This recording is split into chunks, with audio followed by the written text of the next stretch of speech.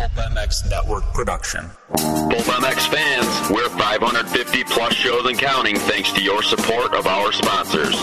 Get the Pulp MX app for iOS and Android today. Save money with discount code PulpMX at BTOsports.com and click the Amazon banner on PulpMX.com for all other online purchases. It's the BTOsports.com Steve Matthes Show, presented by Fox Racing on RacerXOnline.com. The original Moto Podcast, featuring legends of the past, stars of today, season previews and race reviews, introspection, opinion, facts, and laughs. Here's your host, Steve Matthes. Welcome to the Racer X podcast presented by Fox Racing. Thanks, everybody, for listening. Fox Racing, foxhead.com. Visit your local authorized Fox dealer. Whatever they've got, bike, whatever you need, they've got it. Flex Air, 2016 Flex Air gear out now. Head to toe, Fox Racing has you covered. Foxhead.com, like I said. Guy with me on the line, I'm Steve Matthes. The guy with me on the line has worn Fox before and probably wears some Fox now. And we'll see what he's up to. Multi-time Canadian motocross champion, multi-time Sno-Cross champion, X Games gold medalist, my buddy, Blair Morgan. What's up, Blair? How are you? Hey, not too bad. How you guys doing? I'm good, man. Thanks for doing this. Yeah, no problem. It's the holidays, so not too much going on. Yeah, I saw you at Regina Motocross National, it's 2 years ago now probably, right? I think? Yeah, that mud race? Yeah, dude, how bad was that? Yeah. That's weird because this year was probably like the most perfect it's ever been. It was awesome. Oh, really? So you missed a good one. Damn, yeah. I really should get up there. Yeah, that was horrid. All right, so what is going on with Blair Morgan these days? What's new in your life? What's the latest? Well, actually some exciting stuff. Kind of working back with Skidoo, like my old sponsor, Bombardier Recreational Products, and they asked me to come aboard and kind of be a bit of a rider coach, I guess, kind of to some of their riders. Right. And mostly their top rider, Tim Tremblay, which he does moto also. So, yeah, he's their number one guy, and he's had some injuries and stuff in the past, and just kind of searching for something for Tucker Hibbert, really. Tucker Hibbert's been just kind of killing it. He's still the guy, huh? Yeah, he's the number one guy, and I think everyone's getting sick of him winning and everything. So, so maybe some of my knowledge and some experience that I have helping out these younger guys. And so how's it going so far? Pretty good. Tim has had some pretty bad injuries with his knee before. He broke it really badly, and so we met up with him in the spring and kind of got that sorted, doing some things that I used to do for training and preparedness, and it's been pretty good. The last race, he won a final in Fargo, North Dakota. So nice. He's sitting in third in the points, not too far off the lead. So yeah, I think things are going to be good once the season starts again here in January. And how do you yourself? I know you didn't do much with moto or Sno-Cross or anything else. How do you like getting back at the races? And obviously, you're still a competitive dude, I'm sure. So how's it being back and watching now instead of like actually being able to take it into your own hands? Yeah, it's nice to be back, actually. It's been quite a while. I've been to some of the motocross races, but not really to a big, like, national Sno-Cross event. So, it's been nice to see all the fans and all the people I used to, some of the old faces that you see. It's kind of nice visiting with everybody. And, it's definitely a different perspective for sure, being there, not as a racer and competitor. So, but it is still nice to be involved with, obviously kind of seeing how your guy does, and if he does well, it feels good, and if he's not doing so good, it's not so good. You kind of get bummed out, and so it's kind of cool. Like it's actually a different kind of excitement, I guess you could say. Right. Now, since you got hurt, I got to be honest, I don't follow Sno-Cross anymore. I did, though, because I know you were friends, and I followed Sno-Cross and followed your success and kind of asked some dudes here and there about the series and the rules and different things, and so I'm out of the loop. What's the state of Sno-Cross now in 2015, going on 2016? It's kind of basically just a more polished show, really. It's when I was racing and stuff, we used to have like hay bales and stuff for corners, markers and stuff. And obviously they have like top blocks and all the cool stuff now. And it's kind of almost like Supercross. It's like a show now, right? So everything looks good, and obviously the differences of social media stuff, and just like motocross has kind of progressed, right, technology-wise. But as the races go, it's pretty tough these days with the warmer weather. Sure. Just even to have events like the last one we had there, Fargo, it was above freezing the whole time. The pits were all mud, and the track was like shrinking as the day was going on, and it was pretty tight. But hopefully after the Christmas here and the New Year, we'll get some better tracks. But as is, the show and event, it's definitely awesome. It's quite the show now. They definitely added a few things, and all the pros kind of, I think, a little more professional. The teams are bigger and stuff. So it's definitely progressed. And then how's the money? Are those guys still making good money like you were back in the day, or? I'm not even really sure on that. I think things are a bit tighter. Right. Obviously with economy kind of stuff. Yeah. I'm not even 100% sure. Yeah, I know Tucker does probably pretty good, obviously, with his sponsor deal and everything like that. But I think some of the, if you're outside of the top maybe 5 to 10, I don't think it's too good, just like Moto now. So I think it's definitely tightening up. In your heyday, you made a lot more money Sno-Cross than you ever did Moto. Or was there a Moto year where you came close? No, sometimes the Moto years were good, like when I was, battling with JSR and stuff, on the Blackfoot team and stuff, and then I went to my own Yamaha team, which was pretty good, money-wise. But the Moto or the Sno-Cross is always kind of more of a worldwide thing, so a lot more U.S. sponsors and U.S. events. Obviously, the money is bigger, so just like the exchange rate was back then. Yeah, really, right? That's a good point. So, and obviously winning like something like X Games and stuff was a really big deal. Right. Like, kind of like the Olympics of motorsports. So that was always the big one to get. And so, definitely Sno-Cross is definitely a bigger contracts and just bigger everything. I think it was like probably Moto was only like 10% of what I was making with Sno-Cross. Yeah. Have the Sno-Cross jumps gotten any bigger? Are they getting a little gnarlier?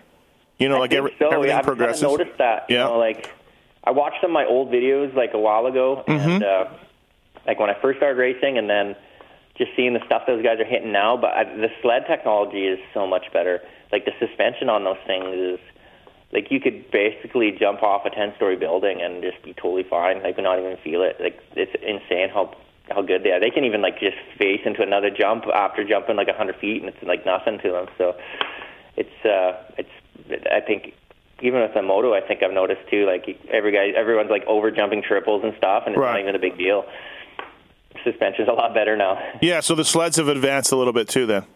Oh, definitely. Yeah. Obviously there's more to them than like a Moto, like a motocross bike. So just they can change so many variables with geometries in the rear suspension and like the front A-arms on the ski shocks, and everything's a lot better for sure. I wonder if the sleds will ever get to a point where, like a car, where like in the F1s or karts, where you can make on-track adjustments by the bars. I wonder. Yeah, I'm sure there is. Like I think on like some like even like the trail models of like Skidoo's line, adjust the suspension from the handlebars. So right. So I know. Well, obviously we had like different ignition switches and stuff. Sure, yeah. Starts and that. Yeah. So. But that would be something for sure. Like, definitely, because it's kind of more sled, than rider. Like where motocross is like basically all rider, and obviously you need a good bike, but it's more important, I think, just like in car racing where you need a good machine, that's for sure.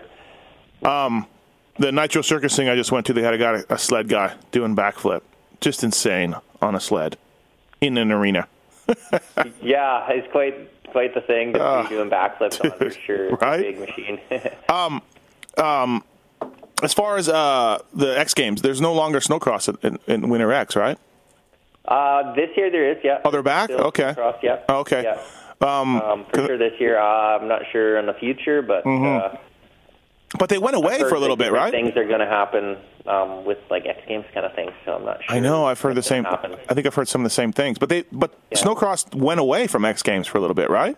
I think they did for 1 or 2 years. Oh, was that it? Okay. And they came back, yeah. Yeah, it's huge. It's huge, right? It was just boring watching Tucker win the race all the time. It's huge, though, for the sport to be in X Games. It's like, definitely. It was like the sponsors were more interested in you winning that than like at a championship for sure. I know. I think it's kind of like that in moto a little bit too. When it was there, some sponsors that's what they cared about. That was it. Yeah, more like not like the core industry sponsors, but like some other sponsors for sure. Right. Now, you're back home in Saskatchewan, born and raised there. You've never really strayed too far from there. But you're still getting out. You're still active, huh? You still ride a sled a lot? Yeah, I was actually just out yesterday. We don't have much snow right now, but I got a new machine from Skidoo.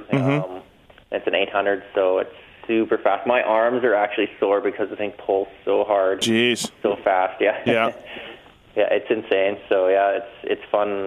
Fun. Oh, for sure, I need to get out. I also have a Can-Am Maverick that I'm out all the time on the summertime. Yeah. And, so, like, an awesome side-by-side. And, yeah, I'm definitely a moto head. I need that speed and just to get outside. Like, I never was one to be hanging out inside all the time. I was always outdoors. So. Do you have to? Do you have a little bit different mindset? I mean, you have to, right? Like, there's got to be some times where a guy like you, as great as you were on a dirt bike and on a snowmobile, now that you can't walk. You got to be like, hey, I want to do this, but maybe not. Or is it still just kind of balls out a little bit? No, definitely question everything I do. Even like on the sled, like if I crash and like hurt my arms, I'd be totally screwed. Right. Like that's like those are my legs now. I've even dropped like the barbecue door on my fingers once, and I was like screwed for like a week. Oh yeah. Move properly. Sure. And, so yeah, definitely. And also the kids. Right on you. I have my 2 kids here, and so I'm always kind of okay. So they're always first. So when you're out there, you're like, hey, I could hit this or I could do that, but yeah, exactly. I could like go faster through here, but maybe I shouldn't. Oh, that's good. Yeah, I don't know, man. That's got to be something where I mean, for whatever 25, 30 years, your mindset was just I'm gonna pin it. You know what I mean? Yeah, definitely. I think that comes with age too. Right. But when you're young, you just like, whatever, I'm just going to do this. No consequences, right? Right. Yeah, now it's just like, okay, if this happens, I won't be able to, take my kids to soccer. Yeah. It's good to see that you can still do that and have fun, though. You know what I mean? Well, you can just back it down a little bit. I don't need to be full on, doing motos on my track or anything and race still. I did that for long enough, kind of got that out of my system anyway, so... It's kind of nice.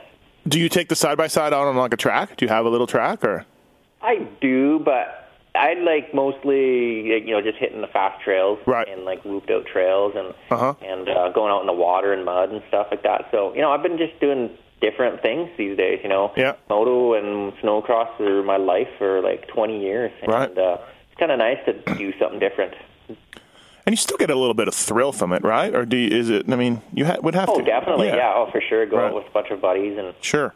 And especially like riding sleds, the things are insanely fast. Yeah. I was doing like 105 miles an hour in like probably like an eighth of a mile. Like the thing's so fast and, and going over like rolly hills and stuff. And, I don't need to be hitting triples or anything like that to get the thrills anymore. The adaptive X Games thing on a bike, do you see much of it? Do you follow much of it? Like Doug Henry was doing it. I don't think they have it anymore, but they did. Did you ever think about trying to do that? Get a cage and get on a dirt bike?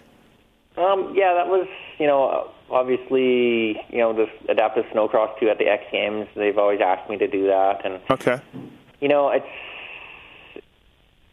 just like what I said, I was doing it for like 20 years. Yep. And, even like when I first got hurt and I was in the hospital, they wanted me to do like Paralympic stuff, like wheelchair racing and all this sort of stuff. But I definitely like I said, 20 years of it, and I don't need to compete anymore. I don't really need to prove myself. No. The adaptive thing looks fun, but you're going against guys like the guy who wins. He is. He lost his foot or something. Yeah, so it's tough to compete against somebody like that. I know. You hate to make fun of everything fine. Yeah, you hate to make fun of a guy for losing a foot because that does suck. But come on. Yeah, exactly. Like, and I'm a pretty high paraplegic too, so I have a lot of no trunk balance or anything like that. So somebody even Doug Henry, he has a lot more mobility than I do. So. Oh, does he? Yeah. So. Yeah, so it's tough, and like I said before, I can't get hurt, I can't hurt my arms or anything, or even you can still break your neck and be a quadriplegic. So, it's just there's so many variables. Or it's I don't need to do anything. We just had that Japanese freestyle guy. He was paralyzed. Did you see that? He just passed away. He was doing a freestyle trick, and he went in a foam pit, and the foam pit caught fire, which just happens, And he's paralyzed, and I guess maybe he was by himself. I don't know, but he died, and you're just right. You're that's the thing too. Yeah, you can still die too. Not even hurt yourself. Well, I mean, his foam pit caught on fire and he couldn't get out. Yeah. Well, there's some things that you don't see or prepare for. Yeah. I'll be honest. I came on the Pulp show and I was talking about Adaptive X Games a couple years ago, and I was saying I'm not that comfortable with that. I don't think that's awesome. And I took some heat from it because, hey, you want to live your life, you want to do whatever you can. But to me, I'm just it's almost like a car wreck to me. I don't want to watch. I know I'm a little bit alone in that, but it's kind of, I don't know, man. It just did something to me where I got squeamish where I'm I don't want to see any of these dudes get hurt anymore, Yeah, I'm a little bit like that too, Obviously, with me, I had a full career of racing. Yeah. But, maybe a younger guy that didn't quite get, the limelight or, his career off the ground to be able to do something like that, that's fine and great. Yep. But for somebody like me, like I said, I could still even injure myself further. So, and then I could injure myself and not even know it. And there's so many different variables, and I'm fine with just watching. Hey, you broke your leg, right? Yeah. Or maybe both of them that year when you hit the finish line in Nanaimo. Yeah. Does that, and I think, did you break your wrist too one year, I think? Why do I remember seeing you? Yeah, a long time ago. Okay. Sure. Does any of that stuff bother you? I mean, obviously the leg, maybe not, but do you have to keep an eye on that kind of stuff? Or is it any of your old injuries? Because I can still feel the screws in my leg and knee. Okay. When I broke my tibia. Yep. But and I have screws in my fingers still, and I've had I think I've had 8 or 9 surgeries and broken bones and stuff my whole career. And one thing that bugs me a bit is I did some rotator cuff damage in my shoulder, so obviously that kind of plays into a lot of my everyday movement, and so I got to be a bit careful with that. And but other than that, the leg stuff, I definitely I really damaged my ankle really, really bad in that Nanaimo crash. Yeah. And, because I dislocated my foot. Right. Kind of right off. So, yeah. That was really actually getting to be a bother thing right before I got hurt. So I was even talking to people about getting ankle replacement and stuff like that. Oh, wow. Okay. Yeah. Because it was that bad. Yep. And so obviously I don't need to worry about that anymore. Yeah, that's good. Right. Yeah. Look, you're one of the most humble guys I know. You're one of the most ordinary guys I know, and I take that as a compliment. But you've done some incredible things, whether it's the X Games gold medals, Sno-Cross championships, moto championships. You had some good U.S. moto finishes as well, plenty of those. Do you still get do people still, want to talk to you and want to meet you and get autographs and stuff like that? Is it still kind of... I mean, I know you probably got your group of buddies that don't really care what you did. They just all razz on you anyways. But are you, do you think about what you've done and you're accomplished and people still recognize it? Yeah, well, obviously being back at these Sno-Cross races, you have definitely tons of people coming up to me and old fans and stuff like that. And I still get the odd, even in the airport in Minneapolis, this family come over and used to watch you, when I was young. It's kind of funny because I've seen a few guys who come up and they have old pictures of them getting photos with me, 7, 8 years ago, and they're just little kids, and then now they're full on, they're adults now. So to see the difference in the kids, and they're I haven't seen you in so long, and so it's kind of cool seeing that. Well, but yeah, I definitely recognize once in a while here and there. Cool. Obviously, I'm easy to pick out now, so yeah. I'm in a wheelchair. Well, I mean, it's just like, I've met, and the reason I say that is because I've met people over the years, and it's been years, but every so often, hey, I'm from Canada. Hey, I listened to your show. Hey, do you know Blair Morgan? Hey, that guy's awesome. And I'll be like, yeah, I know Blair. Like, yeah, good friends with him. Like, and I'll always walk away from these people, whether they're at the moto races or, family friends or, people who may not know that much about moto or whatever. I'll walk away from these people always going like, fuck, like Blair Morgan, like he's a big deal. Like, we're friends, so I don't really think of it that way. But so I walk away and I'm like, man, I hope people still remember Blair, and they do. Like, I get this every now and then, so that's good. That's what I wanted to say. Yeah, no, it's been really neat. Obviously, I think with the X Games was like the biggest thing because I've even been like when I was in Florida once, we were at like a Chili's like in Tallahassee and kind of like middle of nowhere kind of thing. And this guy, like the waiter, was like, "Hey, you're Blair Morgan." I was like, "Yeah." How do you know I am? Like, this is Ricky Carmichael's hometown. Like, what the heck's going on? And right. Like, oh yeah, the races were just on. We watch TV all the time, watch that Sno-Cross stuff. So that's cool. Oh, that's stuff like that where I hear people like they're down in the Bahamas or something. They're watching Sno-Cross. I think it's more of a worldwide thing for sure. Yeah, like some people I expect to talk to me about Chad Reed or James Stewart or Ferry or somebody, and then they bring out a Blair Morgan reference. And I'm like, oh, yeah, Blair Morgan. Yeah, he's a bad dude. And then they're like, yeah, that guy was awesome and whatever. And I'll be like, yeah, okay, all right, yeah, cool. And then I'll be like, God, that's good to see that people haven't forgotten about Blair Morgan. Now, again, everyday life, your kids and your buddies don't care, but it's cool. So yeah, no, it's cool. Even like my son, like he's like in some of his classmates, and now he's in high school, so he's like, your dad's Blair Morgan, isn't he? And your kid's in high school? Yeah, he is. Yeah. Oh my God! He got his learner's license like a couple weeks ago too. Oh, bro, I feel like killing myself now. Well, I turned 40 in October. So yeah, I'm 41. So yeah. Jeez, yeah, okay, right. I guess that's how time works. Where your kid, where Blair Morgan's kid is in high school now. Any interest in getting back into moto at all? Our buddy JSR, running the KTM Canada team now, and like you said, you went to the Regina National last year. Like, do you have any interest in taking more of an active role in that, or? I've always thought about that. Obviously, I've had offers, to run race teams, like manager-wise. Not so much motocross, but with the Sno-Cross. But I'm kind of just feeling myself out with this. I kind of like the idea of like kind of just working one-on-one with a racer. Yep. Like a rider coach, somebody like that. But I don't think I would be in management material. Like, I don't want to be booking hotels and flights for kids and stuff. So. Yeah. But I think I like more like corporate stuff, maybe be more involved with like Bombardier and Skidoo. And but manager-wise, not really. But, yeah. With the motos, I still keep in touch with Colton quite a bit, and right.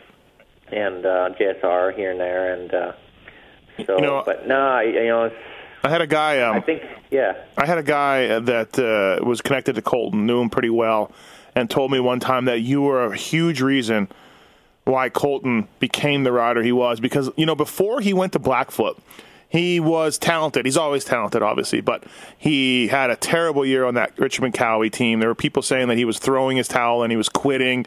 He was complaining about the bikes. Like, there's a lot of off-track stuff and character flaws, let's say, that were perceived in Colton Fasciotti. Whether they were there or not, I don't know. But there was a lot of times people were like, is this kid ever going to figure it out?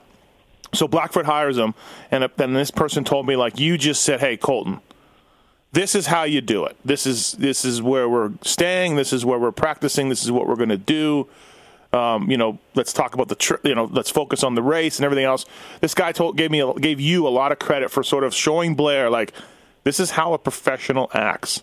I don't know. Obviously, you don't want to take credit for that yourself, but do you know what this guy's talking about? Yeah, I think so. Yeah, that's why Colton calls me Uncle Blair. I kind of took care of him for years at Blackfoot, definitely. But yeah, obviously it just shows how much of a mental game the motocross is. He obviously was really questioning his abilities, and just, some people were telling him this and that, and he was listening to them. And I know Blackfoot gets not the credit it deserves. They kind of were pretty closed doors on a lot of stuff, but they were very, very professional. And once you're in that inner group of people on that team, it worked really well. And but yeah, no, Colton was maybe a little bit lost. Right. I think me and JSR, obviously JSR had a huge part of it too, I think, mostly. And, it just we were kind of older veteran guys, we went to bed early, we did everything right. And, maybe he sees like that was the stuff that he was missing. And obviously, like I used to just, take care of all this stuff. Like, the guy's a worse rental car driver, and he just gets lost all the time. So obviously I had to drive him everywhere. And then we shared hotel rooms and made sure he went to bed early. And that's the kind of stuff like that. Not move around too much, and let's just focus on this and that. And and being at the races, and I was always kind of watching his back on the track, even I think definitely not knowing it at the time I was doing it, but maybe now take a little bit of credit for it. Start getting a percentage of his winnings, maybe, Blair. Yeah, I think so. I should have written some contracts out back then. Yeah, no doubt, huh?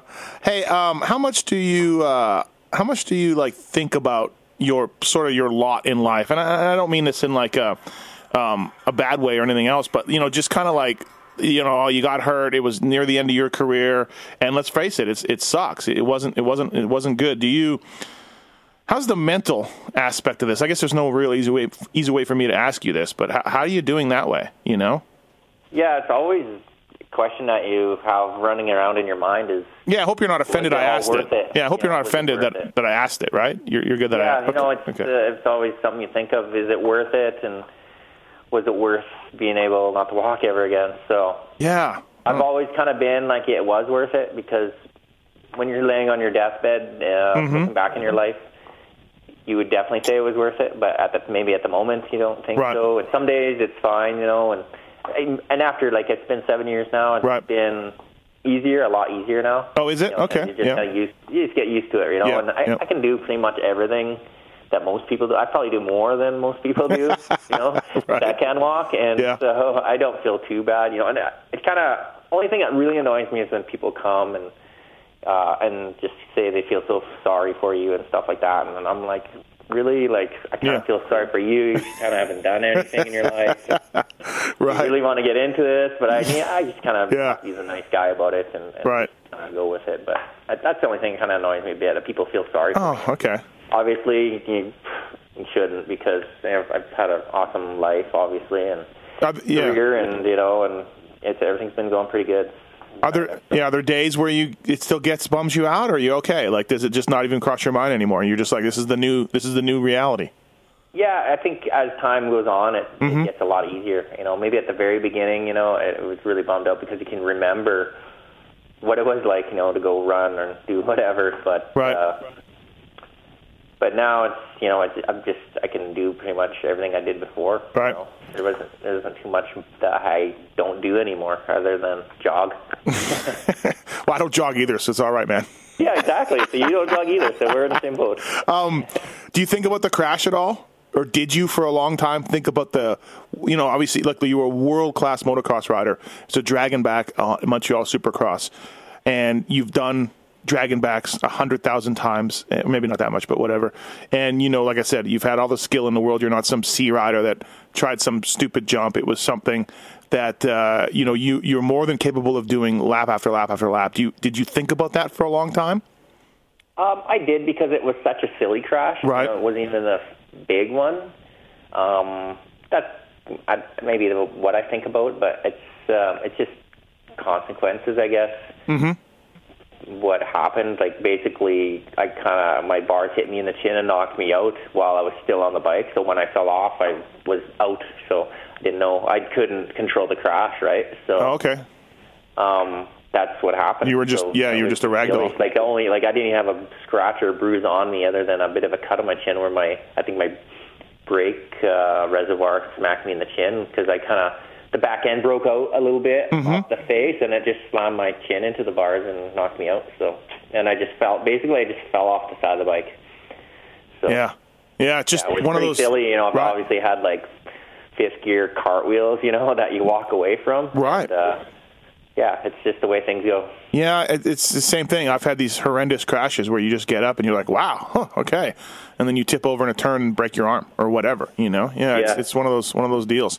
Blair Morgan, X Games gold medalist, multi-time Canadian motocross champion and Sno-Cross champion on the Racer X podcast presented by Fox Racing. Let's take this commercial break. Listen to this commercial from Racetech Suspension. PulpMX 2015 saves you money at Racetech. They now have a bang job up of motor department, and they got suspension as well. And then, of course, Michelin Sno-Cross 5 tire, brand new Michelin motorcycle tire, MichelinMotorcycle.com. You used Michelin's, didn't you, Blair? Didn't you guys use Michelin's? Yeah, I definitely had Michelin. I loved them. Dude, well, they got this new Sno-Cross 5, and if you were riding, you would love this thing. So, for sure I would. All right, listen to this commercial break. We'll be right back with Blair Morgan. Hey, thanks for listening to the VTOsports.com Racer X podcast presented by Fox Racing. Racetech people, racetech.com. These guys have been in business for over 30 years, supplying racers, riders, and tuners with factory-level suspension to everyday racer. There's a lot of top suspension guys in the pits that got their start with Racetech. Trust me on this. There's more than a few guys that have learned underneath Paul Feed and gone on to great things. Paul Feed, the original suspension guru. I guarantee you, probably 82.7% of you people listening to this podcast need some sort of suspension work, whether it's just a simple oil change with new bushings and seals, give your bike some love, whether it's the right spring rate for your weight and or speed, or maybe you just need some revalving on the machine to help you take first place in that Chicken Licks Raceway. Something on your bike needs attention for Racetech. I guarantee you. Freeze, Gilmore, some of the guys just using Racetech Privateer Proven. They work with Ben LeMay also. They're back with Ben LeMay. And they offer a full line of Racetech high-performance springs. These springs are called high-performance because they're extremely lightweight for their rates and feature the tightest tolerances in the industry. You want to save 10%? At Racetech, go to PulpMX 2015. When you order, you can save 10% at racetech.com. And they're proud sponsors of this podcast, and we thank you guys. All right, back to the show.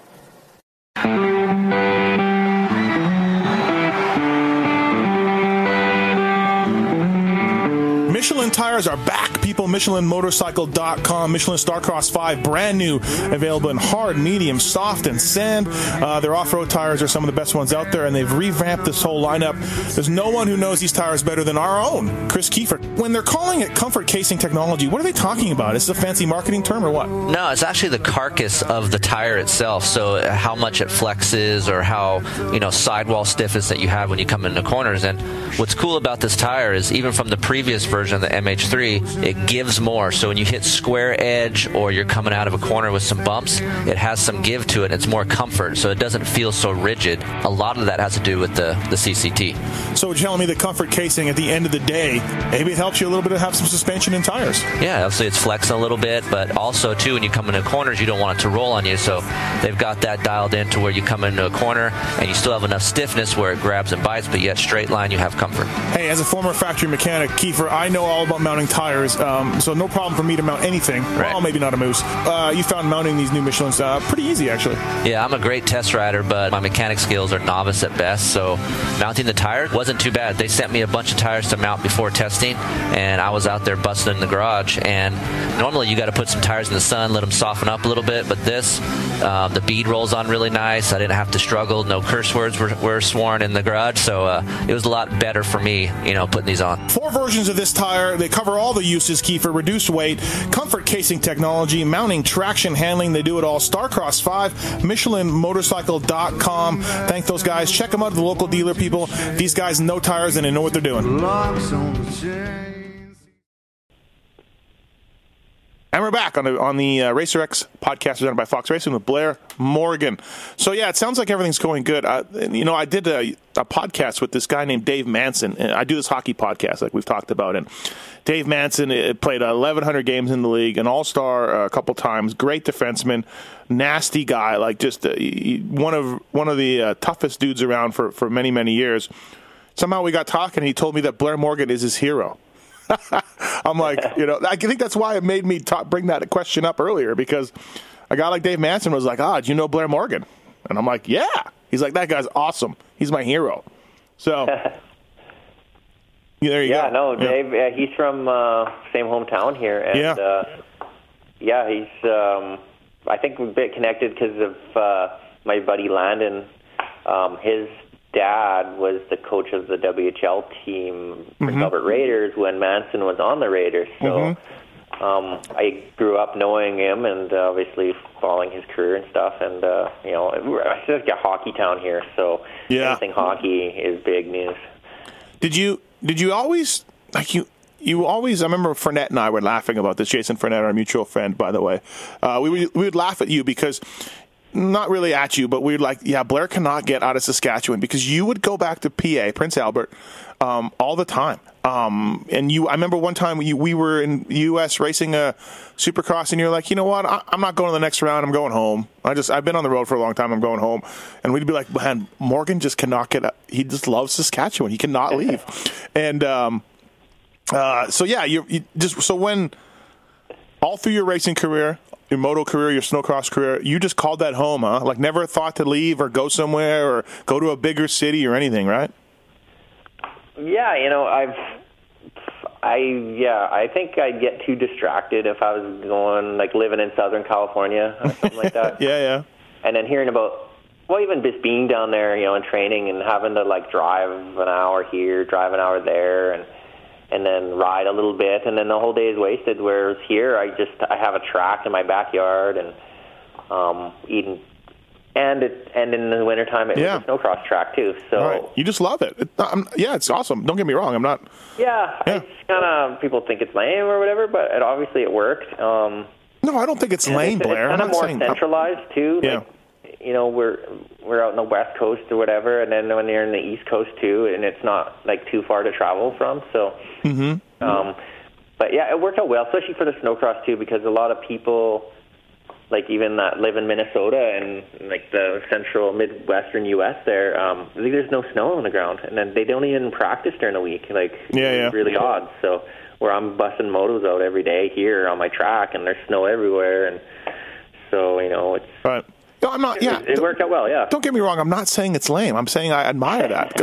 Like, it's just you've always loved it. You've never strayed from it. You always go back to it, and that's cool. But like for me, if I go back to Canada, I don't think I'm moving to Winnipeg, where I'm born and raised. You know what I mean? I think I want to go to Vancouver or Calgary or somewhere cool. Well, don't get me wrong. I'd rather be living like in Orlando or something right now, obviously, because I'm not racing or anything, and warm weather and I'm freezing cold here. Yeah. But, and now the kids are kind of settled in school and stuff here, so it's tough to get away. And that was always the thing, too. I've always had a lot of family here nearby, and... it was just home. It just worked. Sometimes I didn't like life on the road because it was, always eating out at restaurants and, not eating the healthiest. And then just it was a pain in the ass to go riding somewhere. And we're here so easy. It was, everything was so convenient. Maybe that's what it was, the convenience of it. Yeah. And like you said, right at your back door, you can go snowcrossing, dirt biking, whatever. Yeah, exactly. What was your best season looking back in Canadian moto? Like, what was your year? There were some great years for you, and you and JSR for a couple years just went at it. But is there a year that stands out for you that, like even early on, like when you were on Cowie still, you dominated a couple of seasons, But is there a year that stands out for you? Yeah, definitely the Kawasaki years, like late 90s, like 97. Yeah. 98, 99, that's like when I won all my championships, and I think I almost did a perfect season on my 125. Yep. One of those years, I think I got like second one moto, but I won like all the other motos. So, and won most of the 250 motos. Like, I pretty much almost won every race. Right. Those years, but I think like because JSR wasn't racing them, so it was kind of didn't. You always knew there was this. Who the true champion was. Right. Yep. So that 01, 02 seasons when we were battling when we were on the Hondas at Blackfoot, I think those stood out as like the best years for sure. Those were really fun years, and we're going back and forth, and he won the championship narrowly over me. So, so I think that was like the more true, like fulfilling years for sure. And also too, like one of those years, or maybe a couple of them, Damon Huffman was your teammate. No, Damon was after. Damon was after when you went to Yamaha? Okay, when you went to Yamaha. All right, I was going to say. I had Mike Craig as a teammate. How was that? It was awesome. We got along really well, and we actually shared like hotel rooms and stuff. And nothing weird happened around because I don't think he had a driver's license, and nothing weird happened. So it was really entertaining, but he's a good guy. Yeah, for sure. He's maybe done some things that are a little iffy, but we got along really well actually. There's this seems like the industry down here. Everyone's got a Mike Craig story. Everyone's got one. So yeah. And then as far as the U.S. races, are there a couple? I know you did really well at Steel City. I think you did pretty good at Millville. I know there was some main events in there that you did all right. Was there a couple U.S. races that stand out for you in your career? Well, obviously the U.S. Open in 2001 when I won that first year with the four-stroke race. So that was awesome. No, wait. You won the second year because the first year was Kelly Smith and Steve Matthes. Oh, okay. Okay, so then the next year we came there with the number one plate. We were the man, and then you won. That's right. And what made the whole weekend was I got first pick on the start gate. I think that's what helped the whole weekend. Remember, it was like a tight. Yeah, it was a left. I just took the inside gate down the whole weekend. No, I remember that. Shot and went away. Yeah. No, I know. I remember. Yeah, because again, we were the defending champions. You were not. Right. Okay, yeah, it was the second year for four. Right. When the four-stroke was like the special. I know, huh? So the U.S. Okay, so you know what? I never even thought of that. So the U.S. Open win. I remember it now, but and then that Steel City race was really good because I think I got. Did you go 7-6, 7-9-6, something like that? Yeah, I think so. Yeah, it was really good. That was pretty cool. Yeah. Yeah, I was battling with. I think like Sean Hamblin and I'm not sure who else at the time. Yeah. But yeah, Ricky was there. I didn't get lapped by Ricky, which that was pretty awesome feat in itself. I know, right? Usually, I think he lapped almost everybody. Right. Yeah, it was a really good race for you, for sure. I remember that. And yeah, it was 02. Do you ever regret? I mean, you don't have any regrets now at this point, but like you never took a full shot at the U.S. and you probably could have done pretty well. I mean, again, we just talked about your Steel City race. You kind of dabbled. You did some Suppies, did some nationals here and there, whatever worked out for you. But do you ever regret not just maybe spending some of your own money and chasing it one year? I do, actually. Yeah. Because that was kind of like my dream when I was growing up, was to be like someone down in the U.S. racing motocross and supercross. And, the Sno-Cross thing kind of came into play there and kind of distracted me from that dream. But I kind of do wish I was able to do a full season down there. I think I could have been like a top 5, top 10 kind of guy. So yeah. No, definitely. I definitely look back at that and always wonder. Right. What's your favorite Jason Fournette story? Oh, I know. So many. Like dude. I've been got a while. I haven't really. Because we hung out a little about bit. It really. Yeah, but, dude. Well, also too, like I've got a couple, but I can't share them in public. Yeah, exactly. There's a lot I can't share, but. Some of them are funny. Well, obviously, I traveled with them to some of the supercrosses. I know. Probably the funniest thing is when we used to stay at some people's houses and stuff, like friends of his, and he would just go on about stories where he used to basically clubbing baby seals, and then they offered like hot dogs, and I've never had a hot dog before. It was really funny. Just acting like he was just from this native Inuit or whatever. Yeah, exactly. Right. Yeah. Oh yeah, the dog sled team that brought me to the border. Were you?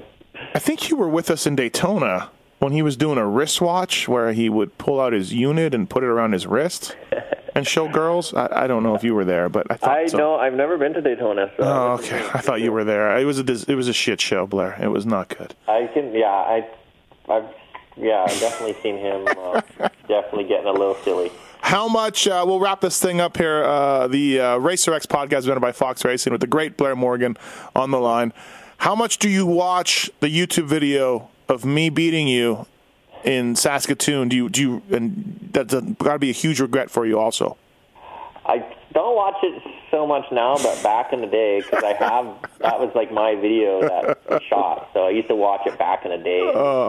Just loathe of you the whole time. I always tell wait to take you out sometimes. I always tell the story. Like, I would go to Saskatchewan, and I was a decent rider, and I would beat you, and you're younger than me, so whatever. I remember I beat you, whatever. I know this Blair Morgan guy, but he's not that good, and Sorensen and Vic Stewart and whatever. And I came back, and I tell the story to a few people. I come back one year, and I don't know what happened, but you got really fast. I don't know if you went to California. I don't know what happened, if you grew more. But there was a winter there where I showed up, and I never even saw you at the opening round. Like, it was see you later. And I was like, oh, Blair Morgan has gotten really fast. And that was probably the end of where you went up, and I just continued down. Yeah, I think so. I was always a late bloomer, maturity-wise. And, yeah, I was little. Even when I was, 16, I was just little. So Uh-huh. I think I kind of grew over, one winter, and it was almost like a light switch. Everything just kind of clicked into place one year, and it just kind of took off from there. And I won a 250 intermediate at the time, national championship, and it was just from there on it just went up and up. So it was been. Yeah. It was one. I think it was probably when you stuffed me, just made me realize that I need to step it up here. Let these big boys. Dude. Bash me around. I was too big for my 80. I'll be honest. I was too big. Yeah, you're too big for 500. Like I said, you got really fast, and I was like, oh shit, I don't have this dude covered anymore at all. See you later. But yeah, like you said, you were kind of always a smaller guy, so maybe you just grew into it and just got coordinated and got everything together. So I don't know. Definitely. Yeah, I think obviously. People, beating me before, pushing me around, and I couldn't take it anymore. Just couldn't do it. Well, I want to know that me beating Blair Morgan comes up on the Pulp MX show every couple months. Just want to let you know that. I just remind people. Okay, right, yeah. Mm-hmm. All right, man. Well, hey, thanks for taking the time to do this. I appreciate it. You're going to Star Wars, and I won't ruin it for you, but it's really good. So okay, awesome. Yeah, I've been waiting too long to go. So yeah, I went. Gotta go early. I went the next day. I went on Friday, and I went by myself. I couldn't. My wife didn't want to go. She was working, and I'm like, all right, I'm going myself like a dork. But I went. So.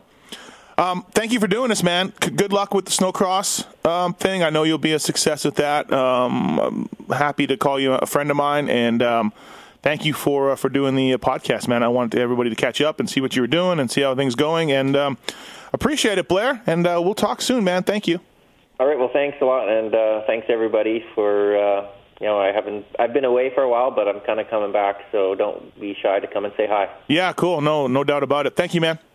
All right. Thank you. Thanks.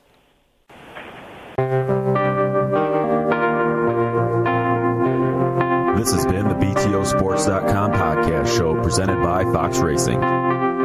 Don't forget to check out some of our past shows, including motocross legends such as The Bad Boy, Rick Johnson. I looked down and my hand was junk. I mean, it was sitting over to the side. The tendons were jerking in weird places. And my biggest disappointment with Danny Storbeck is that he never said sorry. Because Danny and I were friends, and we've never talked since. Brian Lunas. Before the 500 event, Dave and I fly to Germany, go down to Stuttgart. There's this little shop out the back of the mall factory. We get our cylinders, take them back, and, off we go. And, we ran Nicosil cylinders as a factory part for a handful of years before anybody ever saw it in production. Dave Arnold. And McGill was all, how he did the big pancake thing, and he's got the thing, he's completely laying on the gas tank trying to miss his tree. I mean, he would have gone even harder, jumped farther if that tree hadn't been, if it hadn't been there. The Hurricane, Bob Hanna. I love the guy. I don't dislike. I think he's the greatest competitor this sport ever had. Absolutely 100% in my mind. I firmly believe that statement I said about these modern-day guys in Switzerland or Holland or Belgium on 45 minutes on the same bike. You're not beating Roger. Are you crazy? They're not doing it. If they think they're so much better nowadays than they were in those days, they're fools. They're different bikes, different times. The Beast from the East, Damon Bradshaw. It got to the point where I didn't want to leave home, and once I got to the race, I wasn't into it. If I wasn't going to give 100%, I'm not going to take their money. The working class hero, Doug Henry. it was definitely an emotional moment for me, just thinking to myself, that's it, you know, and it's amazing the stuff that goes through your head in a short amount of time of the things that, you know, that I was going to miss. The Dogger, Ron Machine. Until you really open your ears and you want to listen to what they're saying, it's like beating a dead horse, you know. And I know from personal experience, did anybody ever sit me down? Of course they did. Everybody did. Pro Circuits, Mitch Payton. There's two ways to make the money. One is you can sign for money, or two, you can earn the money. I'm a high believer in earning the money. I think they ride better when they earn the money. 7-time Jeremy McGrath. I was so mad, like so disappointed and so frustrated that I picked and I left. Every point counts.